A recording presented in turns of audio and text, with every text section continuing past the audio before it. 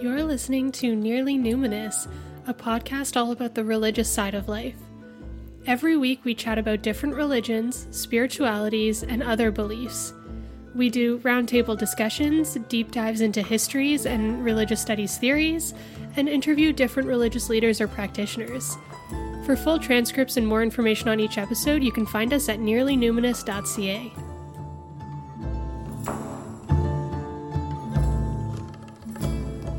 Hello and welcome to the Nearly Numinous podcast.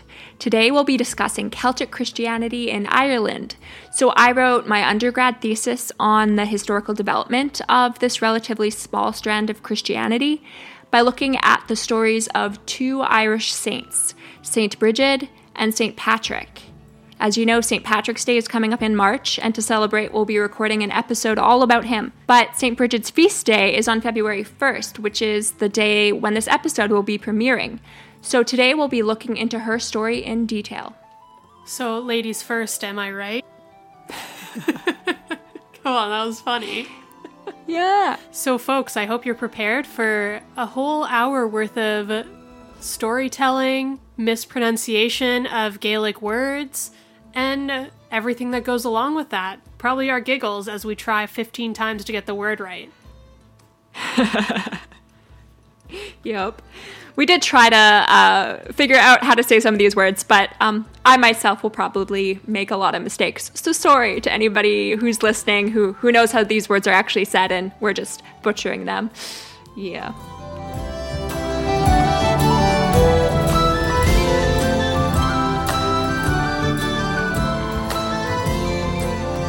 So as I mentioned, this episode will premiere on February 1st.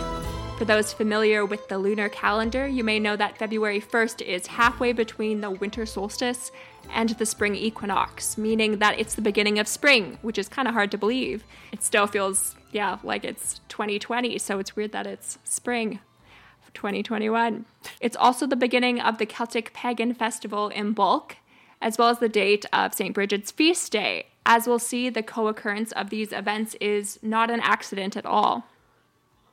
St. Brigid lived in the 5th century CE and was the abbess of a monastery in Ireland. So an abbess is the word for a female leader of an abbey or a community of Christian nuns or monks. St. Brigid's Abbey is located in Kildare, which is 50 kilometers west of Dublin in the Republic of Ireland. She is one of the patron saints of Ireland, as well as the patron saint of milkmaids, midwives, and fire. What a strange trio. Yeah, it's very, very random. It's just like, since she's the only, really, I think the only important Celtic saint that's a female, it's like they just like combined everything that's domestic under her name. Yeah. And then fire. Yeah. Well, because of the hearth, right? In the house. So it's all related to the home. Yeah. It makes sense. It's not like a bonfire outside. It's like the fire inside. Nice, domestic. But she is also the fire that drives my feminist soul. Exactly. It's pretty scorching fire. I don't know. Her monastery contained the legendary eternal fire of the goddess Brigid, which remained lit until the Protestant Reformation, with just a short pause in the 13th century. I don't quite remember why there was a pause, but there was. The listeners may remember from an earlier episode that the Protestant Reformation begun in 1517, so the sacred fire was extinguished somewhere around that time and then was relit again in 1992. Throughout this episode, we'll be hearing stories of St. Brigid from Sean Connolly's translation of the 7th century text, The Life of St. Brigid, which was written by Cogitasus, as well as the 8th century text, the Vita Prima Sanctae, and some modern retellings by the St. Brigid School in Dublin. So it's basically going to be story time for the next hour. So we highly recommend you grab a cup of tea, put on your cozy reading socks that you got for Christmas that you haven't worn yet, Jacqueline, and snuggle in for a great hour. You compel me, brethren, to undertake to record in writing, after the fashion of learned men, the miracles and deeds of the Virgin Bridget of holy and blessed memory. The task which had been imposed upon me, and which is a difficult one on account of its delicate subject matter, is quite beyond my limited powers, my ignorance, and my command of language. But God has power to make great things out of the smallest, just as he filled the house of the poor little widow with a small amount of oil and a handful of flour. Now Saint Bridget, whom God foreknew and predestined according to his own image, was born in Ireland of Christian and noble parents belonging to the good and most wise sept of Ecgtheow. Born of her father Duach and her mother Broxic, she grew from childhood in the pursuit of good, for, chosen by God, the girl was by character totally self-restrained and chaste, and was continually progressing to better things. And who can adequately recount her deeds and the miracles she wrought even at that age? However, we shall offer the following few selected from countless others by way of illustration. So, when she was old enough, she was sent by her mother to do the work of churning, so that she could make up the butter from the cow's milk which had been dashed. She too was meant to carry out this work in the same way as other women were accustomed to do, and to deliver for use the complete yield of the cows and the customary weight and measure of butter at the appointed time with the others. However, this maiden, with her most beautiful and generous disposition, preferring to obey God rather than men, distributed the milk and butter liberally to the poor and the guests. So, when as usual the appointed time came for all to hand in what the cows had yielded, her turn came. And when her workmates presented the finished result of their work, the aforementioned blessed maiden was also requested to hand in her work in like manner.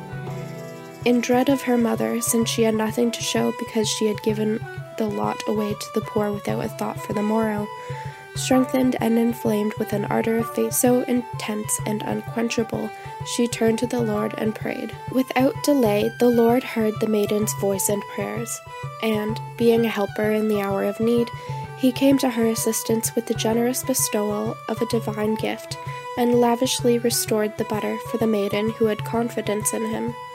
Astonishingly, the very moment after her prayer, the Most Holy Maiden proved that she had fulfilled her task by showing that nothing was missing from the fruit of her work, but that it was even more abundant than her workmates. And when the miracle of this great gift was fully discovered and came to the public notice, everyone praised God who had wrought it, and they marveled that there was such power of faith in a maiden's heart.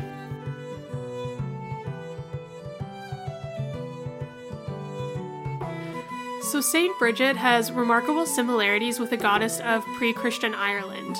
The goddess Bridget, also known as Brig or Bride, is associated with spring, fire, fertility, healing, and poetry, all of these very similar to Saint Bridget.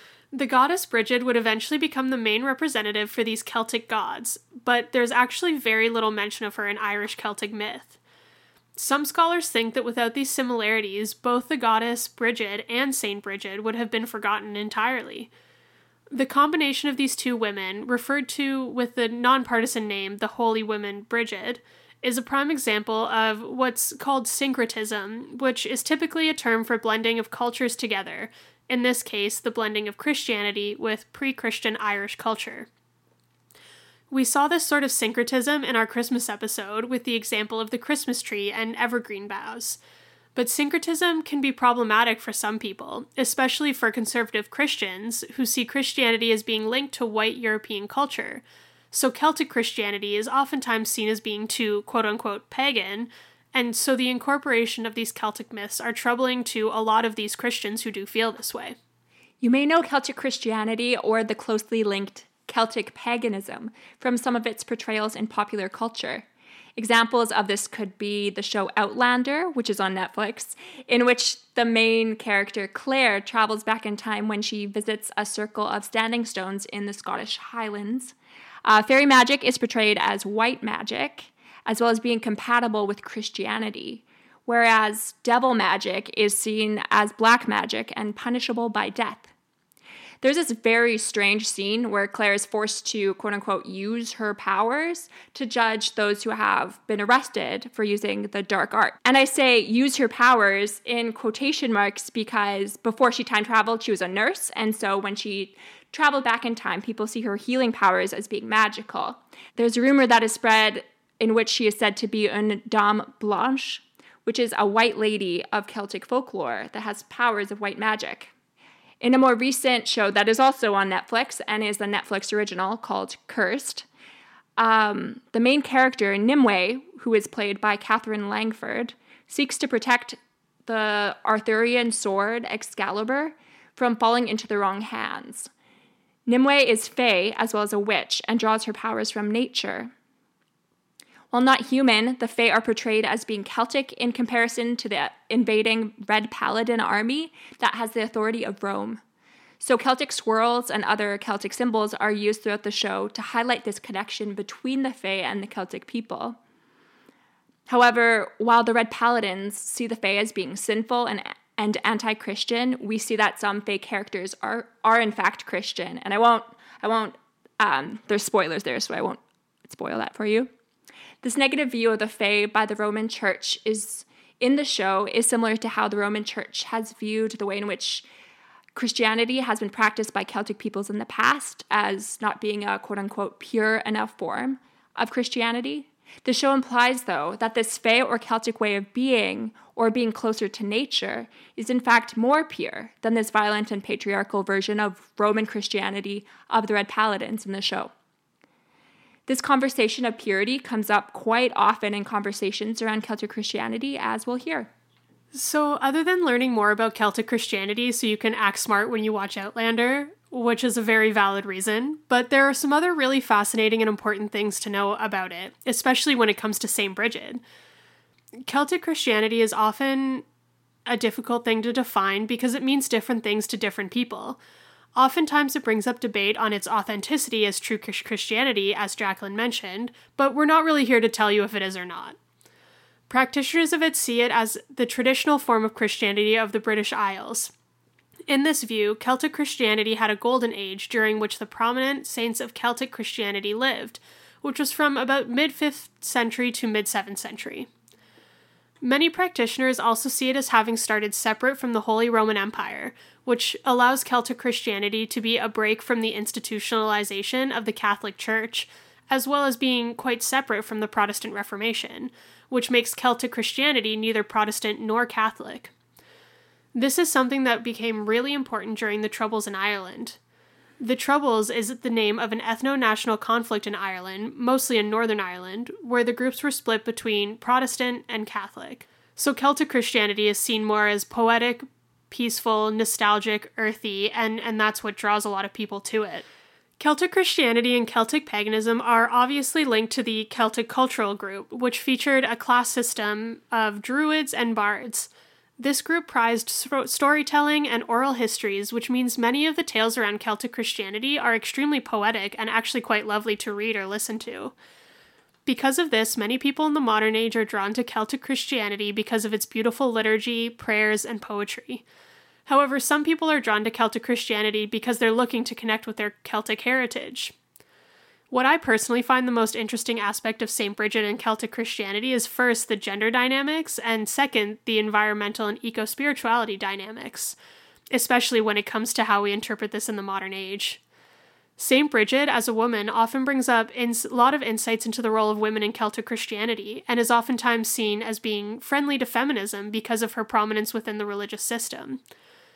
Both St. Bridget and Celtic Christianity as a whole are so deeply intertwined with nature as well, especially when it comes to its liturgy, so it's seen as being quite friendly to the environmentalism and eco-spirituality movements throughout history as well as in the contemporary age.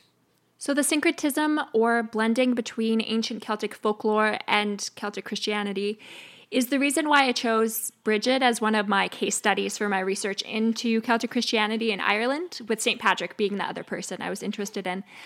I view the history of Celtic Christianity as being like a tree, and the development of the hagiography, so that's a fancy word of saying like stories developed around the saints after they have passed away. So the development of the hagiographies and the tradition of St. Bridget, I saw them as tree rings that are markers of the growth and evolution of the tree of Celtic Christianity. I began first with Bridget's pre-Christian beginnings and then moved into the different variations of how her story was told as a saint within the Celtic Christian Church in Ireland. These stories changed over time, so what I did was look at their differences and questioned, why did I think the author would have changed them to be different in this way at this time in this political context? We will hear an example of this in the next story that we'll hear. We heard before the opening of the 7th century text, which focused on Bridget's godly holiness. This next story is from a later text in the 8th century. As you listen, pay attention to the pagan themes in this story, such as the introduction of several druids. There was a nobleman of Leinster stock named Duach. He bought a bondmaid named Bruxic, and she was of comely appearance, good living, and a good slave. Her master Duach desired her and slept with her, and she became pregnant by him. When Duach's wife came to know of this, she was sorely aggrieved, and said to her husband, "Cast out this bondmaid and sell her, lest her offspring surpass my offspring." But her husband refused to sell the maid, since he loved her very dearly, for she was a person of quite irreproachable conduct. Now, one day both of them, man and maid, sat in a chariot and drove past the house of a certain druid. Hearing the sound of the chariot, the druid said to his servants, "See who is sitting in the chariot, for the chariot sounds as if it is carrying a king." Then the servants said, "We can see no one but Duach in the chariot." The druid said, "Summon him to me." And when he had been summoned, the druid said to him, "This woman who is sitting behind you in the chariot, is she with child?" Duach replied, "Yes." The druid said, "Woman, by what man have you conceived?" She replied, "By my master, Duach." The druid said to him, "Take good care of this woman, for the child she has conceived will be extraordinary." Duach replied, "My wife is trying to force me to sell this bondmaid because she is afraid of her progeny." The druid said, "Your wife's progeny will serve your bondmaid's progeny until the end of the world." To the bondmaid, however, the druid said, "Keep your spirits up, no one can harm you. The grace of your little infant will set you free. You will give birth to an illustrious daughter who will shine in the world like the sun in the vault of heaven." Duach said, "I am grateful to God because until now I have not had a daughter but only sons." Duach and his bondmaid returned to his house, but Duach loved his bondmaid all the more after the druid's words. Then, in a rage, his wife, together with her brothers, urgently pressed Duach to sell the maid in a distant region. In those days, 2 holy bishops from Britain came at God's prompting and entered Duach's house. One was called Mel, the other Melhu. And Mel said to Duach's wife, "Why are you so sad? The offspring of your bondmaid will excel you in your progeny. Nevertheless, love the bondmaid as you do your sons, because her offspring will greatly benefit your children."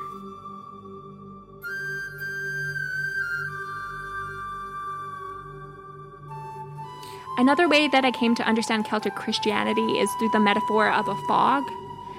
So just imagine yourself walking into a fog and how, you can kind of make out certain images in the distance, like maybe a tree or the outline of a fence next to the road, but it's never totally clear, and you have to use your imagination to sometimes figure out exactly what you're looking at.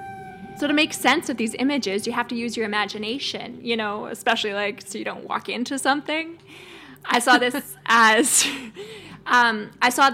this imagination part as describing the influence of Druidic oral storytelling and how the writing of myths and stories are so fluid in their understanding of the Christian and the pagan. I think that this has left a lot of freedom of expression and interpretation of what is now contemporary Celtic Christianity. In pre-Christian Celtic mythology, Bridget was a goddess in the Celtic pantheon called Thua Day. I think that was right. Listeners, feel free to tell us if I pronounced that wrong. Which in English translates to Tribe of the Gods. In the saga, The Taking of Ireland, the story says that when the Irish arrived in Ireland, the Thuaidh moved to or were made to go to the other world.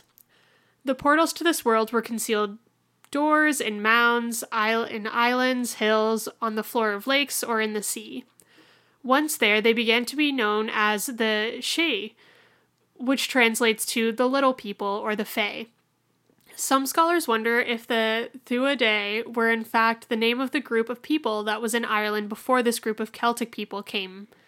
So fun fact, while the Celts in Britain came from northwestern Europe, like areas like France, the linguistic differences between the two groups, as well as the details in this particular mythic story of the taking of Ireland, suggest that the Irish Celts actually came from Spain, and then these Celts then eventually moved to Scotland. Oh, Just that's fun cool. fact. So Bridget would eventually become the main representative for these pagan gods, but there is very little mention of her in the saga or even in later written Irish Celtic myths. Broadly, she is established as being the daughter of Dagda, the father of the gods. Her name is linked to the Gaelic word that means a fiery arrow. She is described as a poet and the owner of several supernatural animals. In some cases, she is a member of the triple deity sisterhood made up of Bridget the poet, Bridget the physician, and Bridget the smith. She is also a mother, which explains her link to fertility and the spring season Imbolc. And if not for a saint by the same name, it's possible the goddess Bridget would have slipped into obscurity due to this lack of written evidence. This is because of the learned class made up of druids, bards, and the Fillid, or poets, who chose to keep oral histories unwritten. And Jacqueline, do you know why that was? Was this because they weren't really literate, or was it more an intentional choice? So there's evidence that the learned class was actually literate because they sometimes used a script called Ogham. Some of our listeners might have seen the script. It's a lot of lines kind of that intersect, but yeah, like you might have seen them in different symbols for like Celtic imagery that is used often. So this was used to write into stone as landmarkers maybe. And so this was used already when the Celts were still in Europe. But since there wasn't any written accounts, no one knows exactly why they preferred oral history. Some people think that this was maybe an elitist choice so that the learned class could keep their power over their people. This is certainly supported by Greek and Roman written history, who saw the Druids as just essentially terrible. And there's lots of, well, there's very little actually written about the Druids in Greek and Roman history, but what is there portrays them as being just really manipulative and awful people. Yeah, I've read a little bit that with my studies of Greek and Roman literature, and especially the tales of like all the other different pagan groups, I know I've read a lot about Druids having like a ton of human sacrifice, but they've actually found no archaeological evidence or otherwise that Druids did human sacrifice whatsoever, which I find quite interesting. Yeah, exactly. And like lots of the portrayals will be especially of like the Druids, I don't know, like taking out the intestines and like displaying them in a certain way. Like that's a very common image, but like Steph said, there's very little, like there is no evidence of that, but there's very little archaeological evidence even of the Celts in general. It's mostly just graves. So it's really difficult to figure out exactly what was going on with the Celts, to learn more about the religion maybe, because there was like pottery and stuff. So you can kind of learn a little bit from looking at the images that were put into that, but there's very little. So it's, yeah, we know very little about the European Celts. But with regards to the written description, because they were written by either the Greeks or Romans and not the Celts themselves, most of the reflection on their character sees them in a very negative light, very barbaric. The Romans actually called them, they were part of the group that the Romans called barbarians, which is the name for the groups that didn't speak Latin. That's what the Romans called people who didn't speak Latin. So once again, it's really difficult to imagine the motivations of these leaders because all we really have about the Celts were these negative accounts and physical artifacts that have been dug up over the years, but yeah, nothing from them themselves. So though there's no written evidence from Europe, quite a bit of written history emerged in Ireland after Christianity arrived in Ireland. So all the hagiographies, once again, that's the stories of saints, and Celtic mythologies were written within the context of an Irish monastery during the 7th to 12th centuries. So the story that we heard a little bit before, or heard about before, the taking of Ireland, though there's no Christian elements in that story also would have been written in a monastery. So that's something to keep in mind, just about like who was writing the story, why they were writing the story. So there's been much debate about the identities of these writers, of the hagiographies and the mythologies from this time, like how pagan were the writing of the hagiographies and how Christian were those writing the mythologies, and what were their motives. Could a scribe be both a pagan and a Christian? This debate is especially pertinent for the debate around Bridget's identity, as this was the time when her pagan and Christian stories were being written and were starting to be intertwined. So those scholars have developed many different theories. There's no way of really knowing this. Her two identities have become so interwoven that they're inseparable, and the syncretism is problematic for many people, particularly more conservative Christians. And we'll discuss this a little bit more in our episode on St. Patrick, because this has to do with how Ireland was evangelized, so how Christianity was originally brought into Ireland.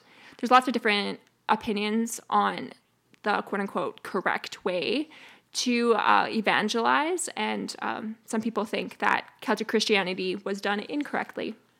So Celtic Christianity is sometimes seen as being too quote-unquote pagan, and so the incorporation of these myths can be really troubling. But for those wanting to reconnect to pre-Christian Celtic traditions, so those that are wanting to learn more about Celtic paganism, there is no source material that wasn't written in a Christian monastery. So it's for this reason that Celtic paganism is considered by many scholars to be a new religious movement, because there's no way to tell exactly how Celtic traditions were practiced prior to the Christianization of Ireland, which is something that's just really sad to me, actually. One day, the infant's voice was heard. She was praying to God and stretching out her hands to heaven. A man greeted her and replied, "This will be mine, this will be mine." The Druid, on hearing this, said, "The answer which the infant has given is a true prophecy, because this place will be hers forever." Which later proved true, for today, St. Bridget has a large parukia in those regions. When the inhabitants of the area heard this, they flocked to the Druid and said to him, "You stay with us, but let the girl who's prophesying that our territories will be hers depart from us." The Druid replied, "The bondmaid and her daughter I'm not going to leave. Rather, what I am going to do is turn my back on your country." Then the Druid, with all his people, went to his native place, which is in the territory of the Muma, where he had inheritance of his father. The holy maiden felt a loathing for the Druid's food and used to vomit daily. Observing this, the Druid carefully investigated the cause of the nausea, and when he discovered it, said, "I am unclean, but this girl is filled with the Holy Spirit. She can't endure my food." Thereupon, he chose a white cow and set it aside for the girl, and a certain Christian woman, a very God-fearing virgin, used to milk the cow, and the girl used to drink the cow's milk and not vomit it up, as her stomach had been healed. Moreover, this Christian woman fostered the girl. When the holy maiden grew up, she served in the house, and any food her hand touched, or her eye saw, would multiply. Later on, the thought entered her heart of returning to her father. When the Druid found this out, he sent messengers to him to tell him to take his daughter back as a free person.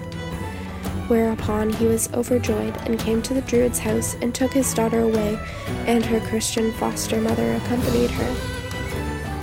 As her foster mother was ill, she sent Bridget and another girl with her to the house of a certain man to ask for a drink of beer for the sick woman.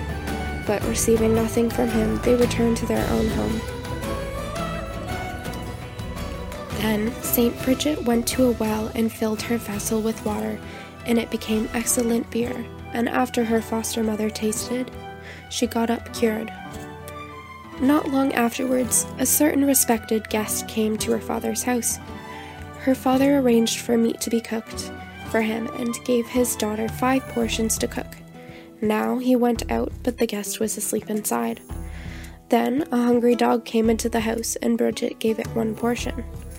The dog came a second time, and she gave it another portion. The guest saw this, but said nothing. She, for her part, thought he was asleep.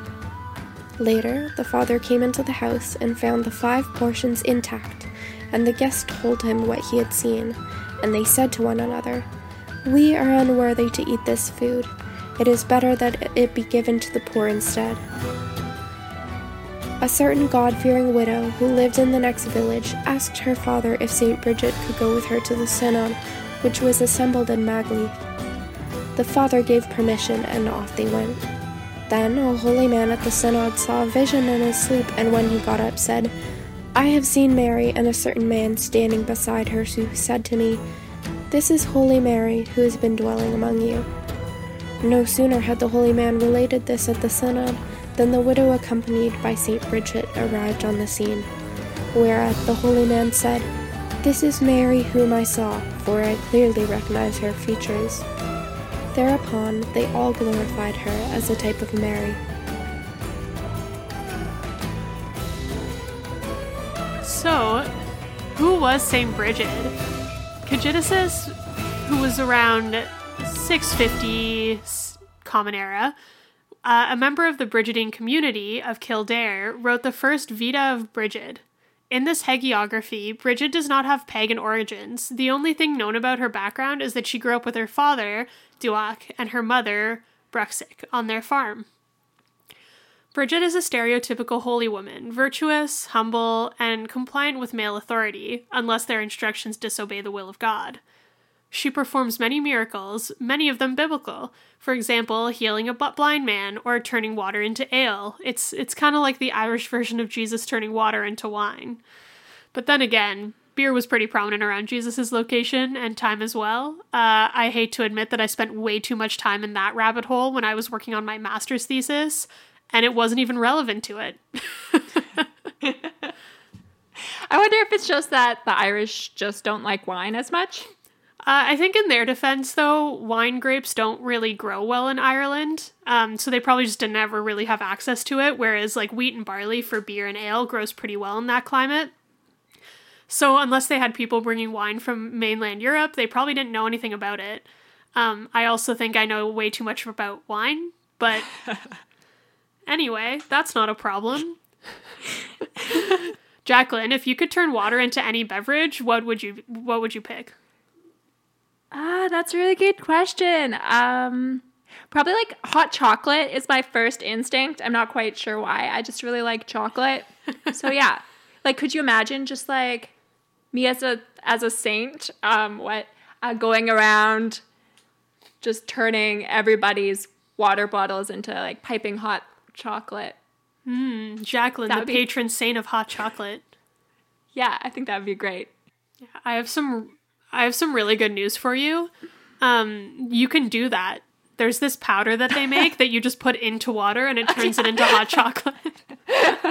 Fair enough. Yeah. I think for me, it would probably be wine. I'm really on board with this whole Jesus thing, when it comes to water and wine. Yeah. I was just thinking too, it would be nice to like, when you're out camping, if you could just like take water out of the lake and like without using a filtration system, like you would just like use your powers to like make it purified water. I think that would be very useful, like in a more useful way maybe than hot chocolate. Yeah, that would be very useful. But boring. That sounds boring. That's true. You know what also would purify the water? Turning it into Bleach? Alcohol. Oh, it's bleach. All right. So anyway, back to Cajedasus. That's true. So Cajedasus emphasizes that Bridget can perform these miracles due to her strong faith. Cajedasus believed that despite her gender, Bridget was the greatest saint, even greater than her rival St. Patrick, due to her faith and humility. She was not royal, male, or married. The only source of her status or authority was from God. So throughout Irish Christian history, the stories of St. Bridget were in constant competition with those of St. Patrick due to the competition between their churches. This competition focused on ownership of land as well as authority based on gender. In the two hagiographies written about St. Bridget in the 8th century, a lot of this was done with the integration of pre-Christian mythologies into both their stories. In the 7th century writings, St. Patrick is portrayed as being the ultimate druid. He has many dramatic confrontations with druids, and he exorcises, so he banishes the demons from the land of pagan influences. So here there's this relationship between demons and pagan beliefs again. And in response, it's exorcises, not exercises. Because when you first said that, I was like, exercises. Yeah, exercising's good. There's actually this story about St. Bridget meeting this man, and she asks him, like, where are you going? And he's just like, I'm running to the kingdom of God. And I just thought it was really funny just because there's this man just like running just across Ireland. I don't know. Yeah, that's exercising, not exorcising. Exercising. Although maybe he was trying to exorcise while exercising. Yeah. The exercising exerciser. We should do an episode titled that. All right, anyway. So in response to this exorcising, St. Bridget's hagiographers increased her relationship to the Druids. So this is where we start to see her mother being the servant of a Druid, or she's the daughter of a Druid. It changes depending on the retelling. As well, her birth becomes associated with many miracles, including a column of fire appearing to come from her head, which symbolizes the Holy Spirit, and a similar radiant halo that shot from the heads of Irish saga heroes. She has many miracles in which she has control over the natural world, too. In the next two stories that we'll hear, the first one being written in the 7th century and the second one being written in the 8th century, we see this special relationship that Bridget has to the land that eventually becomes really important to her identity.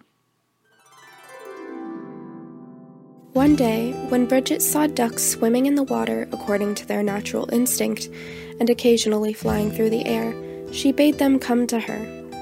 In winged flight, and with remarkable zeal for obedience, they began to fly to her in flocks without any fear, familiar with her calls as though domesticated. She touched them with her hand and took them in her arms, and, after doing this for some time, she let them go back flying into the air on their own wings. And, through creatures visible, she praised the invisible Creator of all things, to whom all animate things are subject, and for whom all things live, as one says in the recitation of the office. And from all this, it can be clearly understood that the whole of nature, beasts, cattle, and birds, was subjected to her power. One rainy day, Bridget came home, and when the rain was over, a sunbeam came into the house through the wall, and Bridget put her mantle on the beam, thinking it was a rope. Then another person preached the word of God in the house, and Bridget listened intently to God's word, and until evening and far into the night, her mind was intoxicated with God's word, and she became oblivious of the present world. But the beam on which Bridget had placed her wet mantle lasted after sunset until midnight. Then one of those who was in the house said to Bridget, "Take your mantle off the sunbeam. The beam will not disappear until morning unless you take your mantle off it." Thereupon, Bridget got up quickly and removed the mantle from the beam, saying, "I thought it was a rope, not a beam."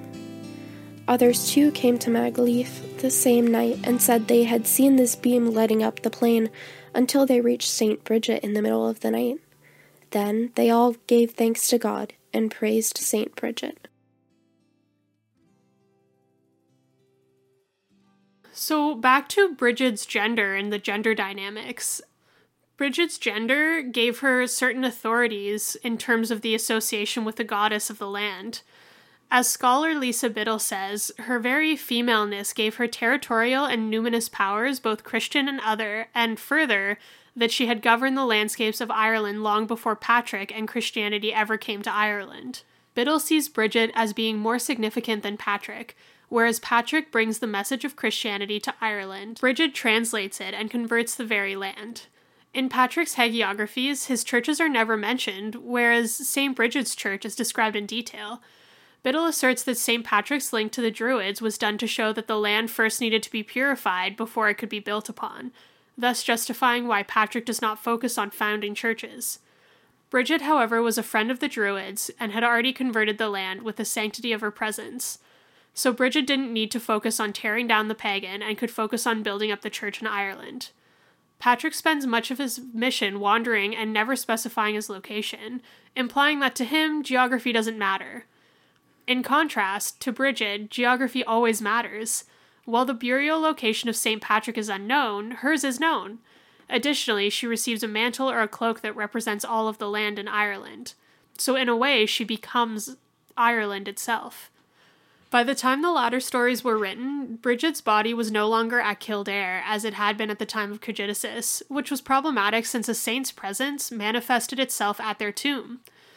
The hagiographers solved this issue by giving St. Bridget the powerful bodiless presence that continued to exist in the landscapes and the territories in which St. Bridget had lived or visited. These hagiographies focus on her time on the road, with her visiting all 5 provinces. She is present even in places over which Armagh has authority. She also has more control over land and animals, whereas Patrick's control is Christian counter-magic. These hagiographies ingeniously turn this problem, no longer having her body at Kildare, into an advantage. The most well-known story of St. Bridget is about St. Bridget and her mantle, or cloak, which tells the story of how Bridget gained ownership of the land for her monastery through miraculous means. The story goes like this. St. Bridget went to the King of Leinster to ask for land to build a convent. She told the king that the place where she stood was the perfect place for a convent. It was beside a forest where they could collect firewood. There was also a lake nearby that would provide water, and the land was fertile. The king laughed at her and refused to give her any land. Bridget prayed to God and asked him to soften the king's heart. Then she smiled at the king and said, "Will you give me as much land as my cloak will cover?" The king thought that she was joking, and because Bridget's cloak was so small, he knew that it would only cover a very small piece of land. The king agreed, and Bridget spread her cloak on the ground. She asked her 4 friends to hold a corner of the cloak and walk in opposite directions. The 4 friends walked north, south, east, and west. The cloak grew immediately and began to cover many acres of land. The king was astonished, and he realized that she had been blessed by God.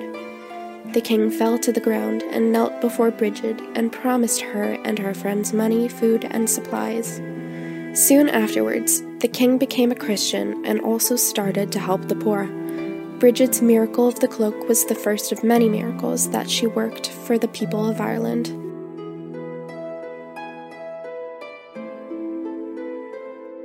This is the story that is most often told in children's books about St. Bridget. Icons of Bridget often show her wearing a cloak that merges into the landscape of Ireland. For this reason, Bridget is linked with nature and modern environmental movements. This is also a common portrayal of the goddess Bridget. For example, the area of Glastonbury, England, which has a large pagan population, has hills that are said to represent the body of Bridget laying down. So this sounds a little bit like Moana, I think you said earlier. No, yeah. When you were first telling me about this, I definitely was picturing the image of the goddess in Moana that is the big hill. I don't remember her name, but when she lays down, she becomes the islands. Yeah, exactly. Yeah, that's the sort of thing. And in Glastonbury, There are hills because everywhere else is quite flat in the area. So the hills there are just they seem out of place. And so that's why I think, the hill there just has always been quite important even before, I think, probably the mythology of Bridget became popular in England as well. That story came with the story of St. Patrick actually through a missionary that came to Wales and England. So with Bridget's link to the land, Druidery, as well as her own strong Christian faith, Bridget is portrayed as a capable colleague of St. Patrick. Humorously, in the 8th century hagiographies, she actually falls asleep during one of St. Patrick's sermons and instead has a vision from God.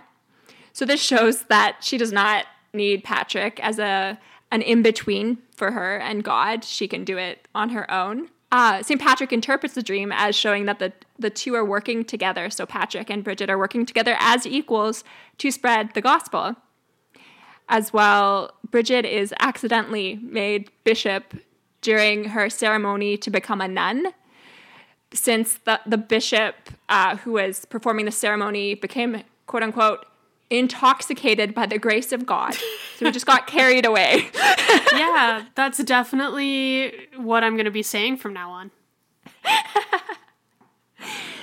So between the time of Cugidicis and that of these two new hagiographies, Armagh, which is the name of the place where St. Patrick's Church is, and Kildare had negotiated a relationship in which Bridget had authority over Leinster.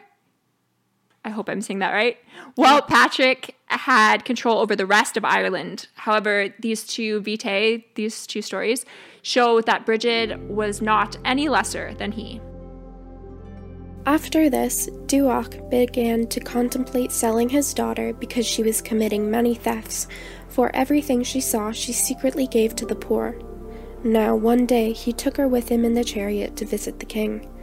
And when they reached the king's palace, Duach left the chariot in her charge and went to the king.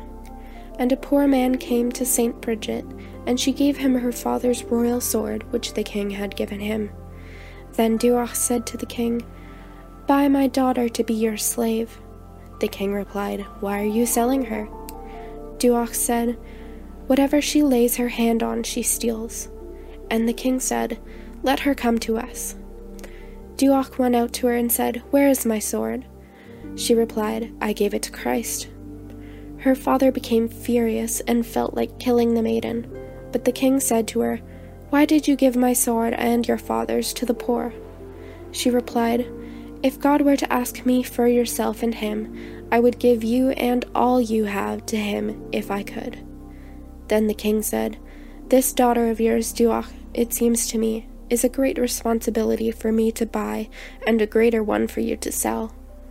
Then the king gave the maiden another sword to give to her father, and Duach returned home with his daughter rejoicing.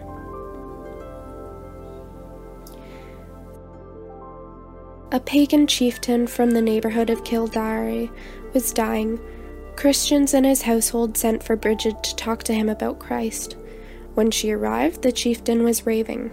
As it was impossible to instruct this delirious man, hopes for his conversion seemed doubtful. Bridget sat down at his bedside and began consoling him.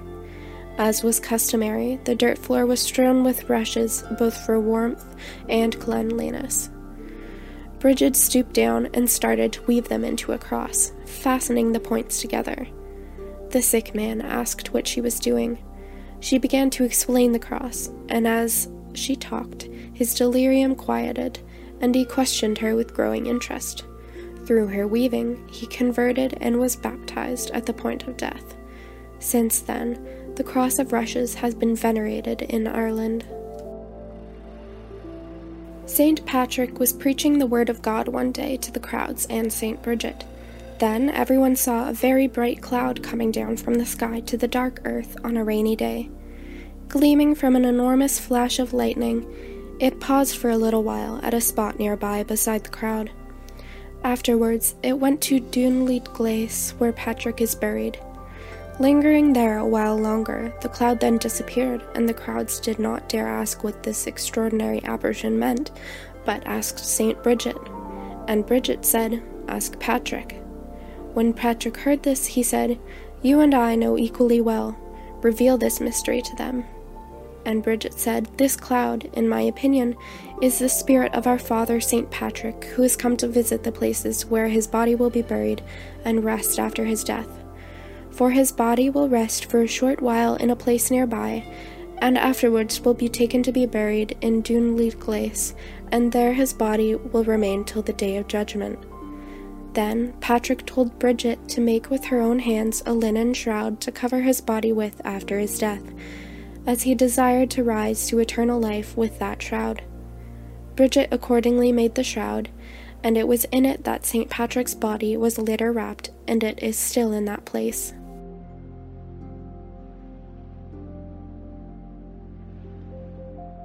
These two 8th century hagiographies claimed authority for Bridget, and this was because of her gender, and because of that she was also called Mary of the Gaels. Diane Peter Oslander says Bridget not only nurtures the church, but also gives birth to Christ's word in Ireland, being to Ireland what Mary is to the whole Christian world. This association with Mary is especially interesting given that Mary's feast day is on February 2nd, which is a day after the feast day of St. Bridget. And we all know history has for a long time been a boys' club. Herstory, am I right? I actually hate when people say that. Herstory? Yeah. But if this club decided to let in a female, it was usually for a purpose, and it was because of a transformation of gender. So what does that really mean in terms of this form of history? So while female saints always remained of the female sex, they tended to move around on the gender spectrum. By becoming a member of this third gender, quote unquote, and denying their femaleness, a woman could become holy.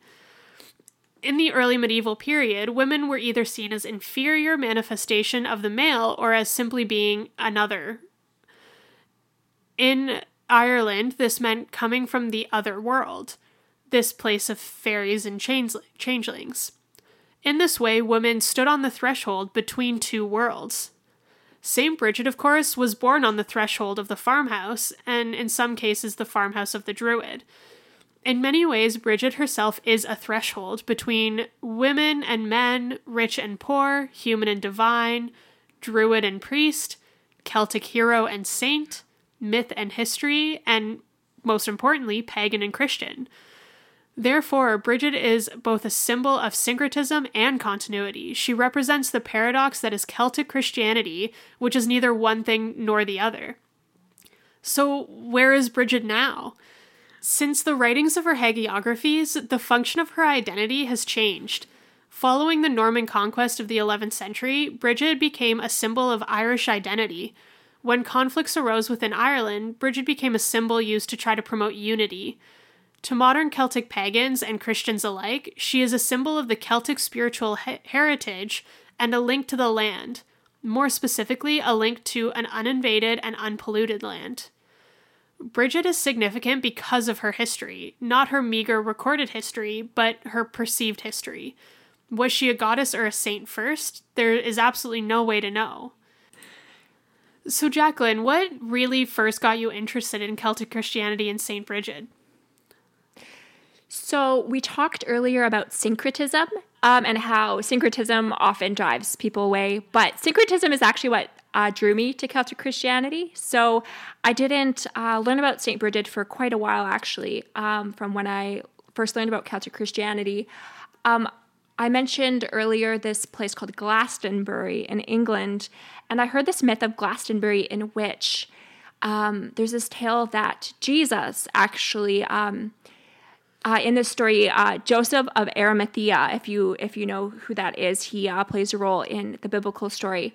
Joseph is Jesus' uncle, and Joseph is a tin trader, I believe, and so Jesus came with Joseph of Arimathea to England when he was a boy, and he stayed there for a time in Glastonbury, and so the tale goes that there's a Druidic university there, and that maybe Jesus would have learned some magical abilities there. There's also ley lines around Glastonbury, so those who may not know what ley lines are, that's where specific areas are thought to have strong power just in that area. And so there's the idea that maybe Jesus got some of his miraculous powers from being there. So anyway, Jesus goes back. This was all when he was a boy. So Jesus goes back to the Middle East, and then he ends up dying on the cross. And then Joseph of Arimathea actually has the Holy Grail. And so the Holy Grail is the cup in which, I always get this mixed up. It's the last cup that Jesus drinks out of, I think, as well as, I think Jesus' blood is said to land in this cup, and so it has like healing powers. And so the belief is that Joseph of Arimathea went to Glastonbury, and that's how the Holy Grail actually got to England. So the Holy Grail is associated with like King Arthur and all those things. And so just that layering of like there's King Arthur, there's the Druids, there's Christianity was super interesting to me. And so that's how I got into Celtic Christianity originally. But when I got interested in Ireland specifically, I got interested in St. Bridget just because she's so important in Ireland. And so it made a lot of sense to study her. There's also this blending of the Celtic and Christian themes that are similar to what I had seen in Glastonbury. And so that was just very interesting to me. And she's also just like so cool and so badass. She has such a strength of character that is inspiring to me as a feminist. And even in a male-dominated church, she had the courage just to speak her mind, which I find just really empowering.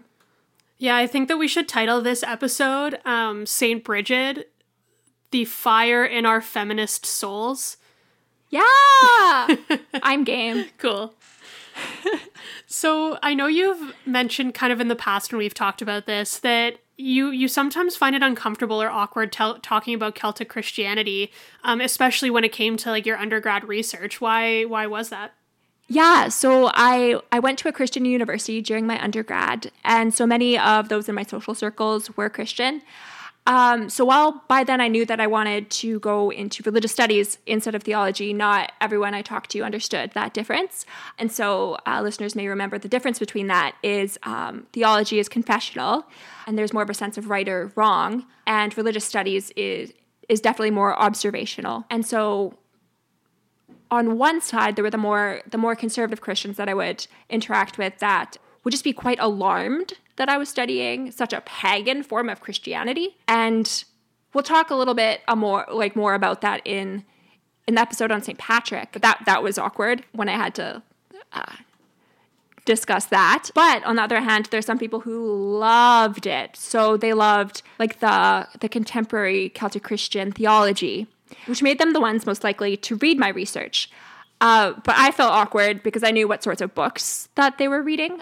So the contemporary Celtic Christian theologies that are out there often have sweeping statements about Celtic history that aren't historically accurate, etc. There's lots of sweeping statements about how the Celts did this or the Druids did that aren't based upon written history or even the oral history that was later written down.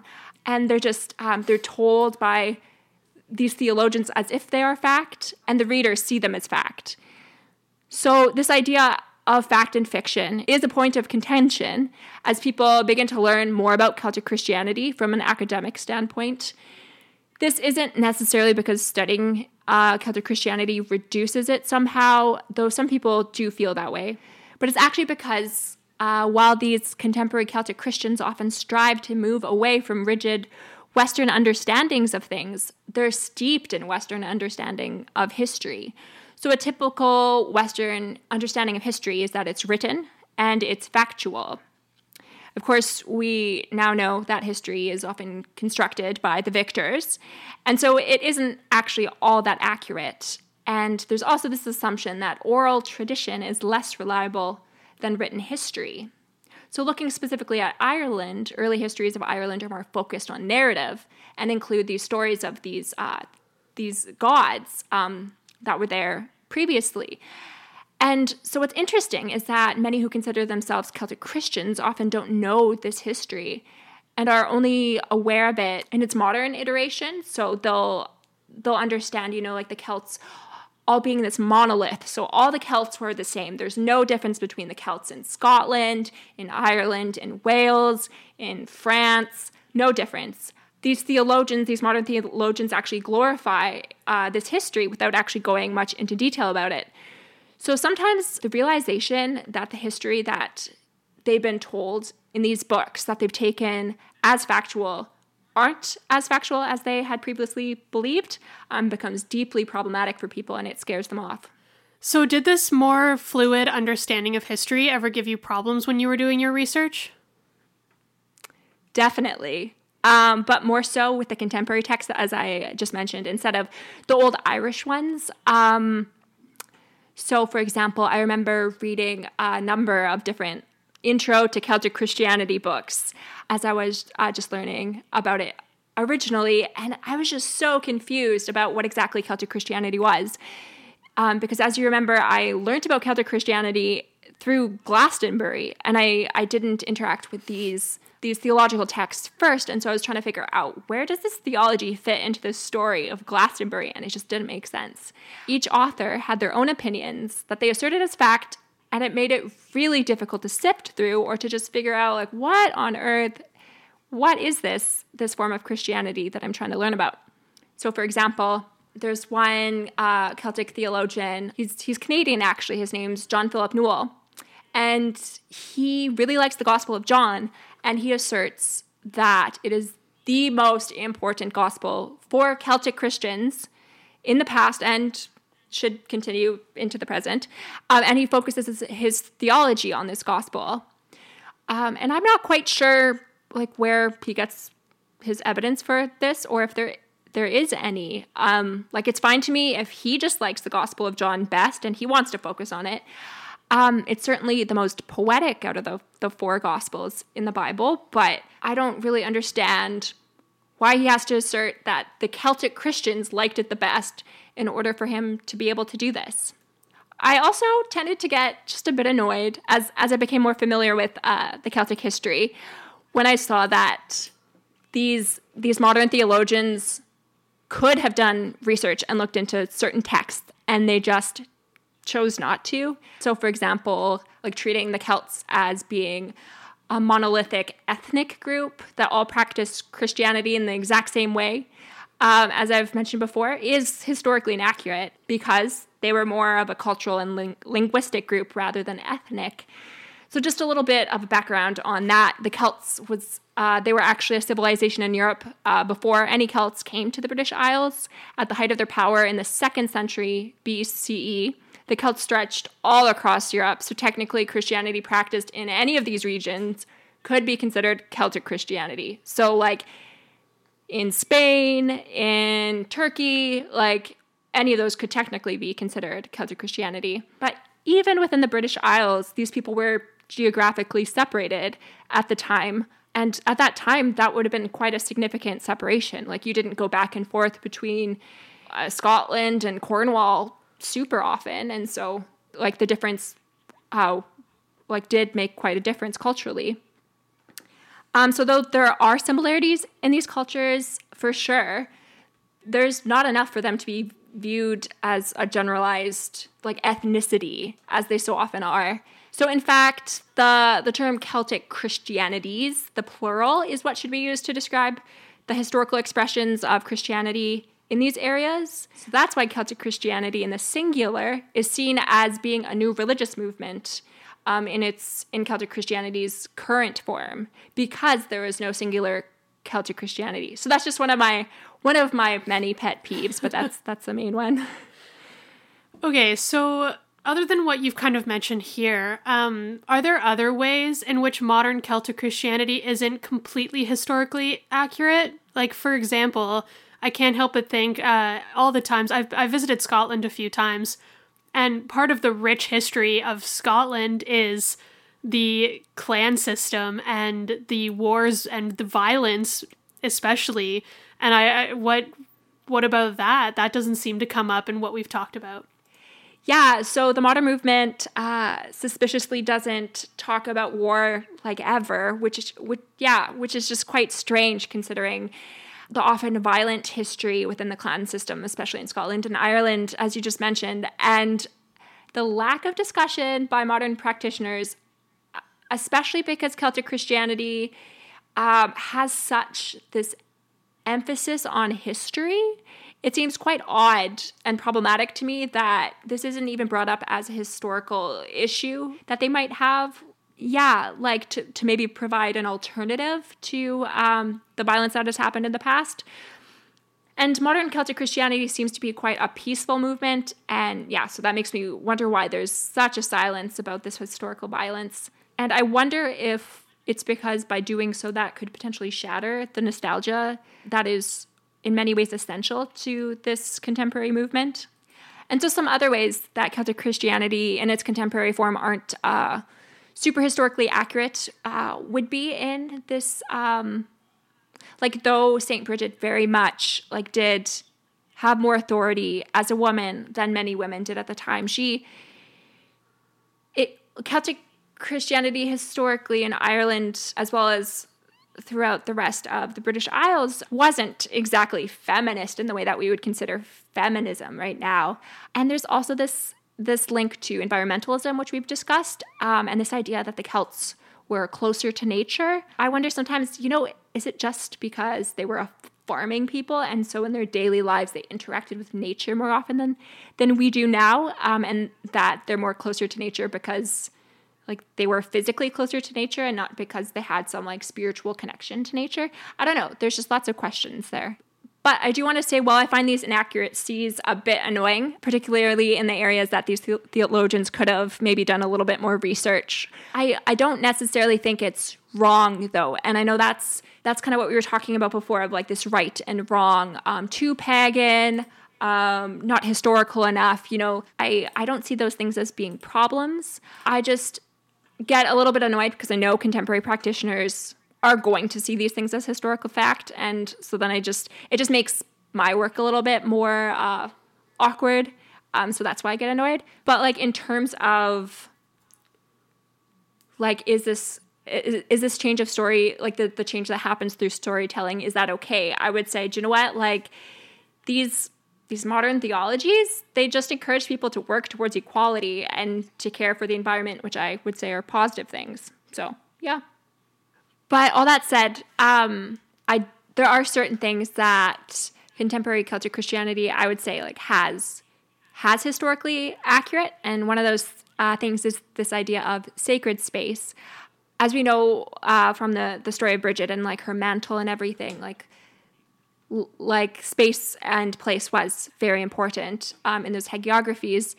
And so in the modern movement, there's this idea of thin spaces. So the idea that, everywhere, all of creation, so land and animals, is sacred, but there are certain places that are extra sacred, and they're called thin spaces. So kind of like this veil that is between earth and heaven is just particularly thin. And so that when you go there, you're more likely to experience the divine. And so this is often, this language of thin spaces is often used when modern practitioners visit a Celtic place. So maybe an American or Canadian visits Wales for the first time, and they feel this kind of awe that just from visiting the landscape and being in this place where there's all this Celtic history. But then it's also a language that's used quite commonly to describe when people visit the island of Iona, which is an old monastery that is located on an island on the western coast of Scotland. So this is a location of an old monastery that was then rebuilt recently into a retreat center and is commonly visited by lots of contemporary practitioners. And so there's lots of contemporary literature written about Iona using this language of thin space. There's lots of this literature, and it could fill an entire library probably. And it definitely serves as a promotion for these retreats, which aren't cheap.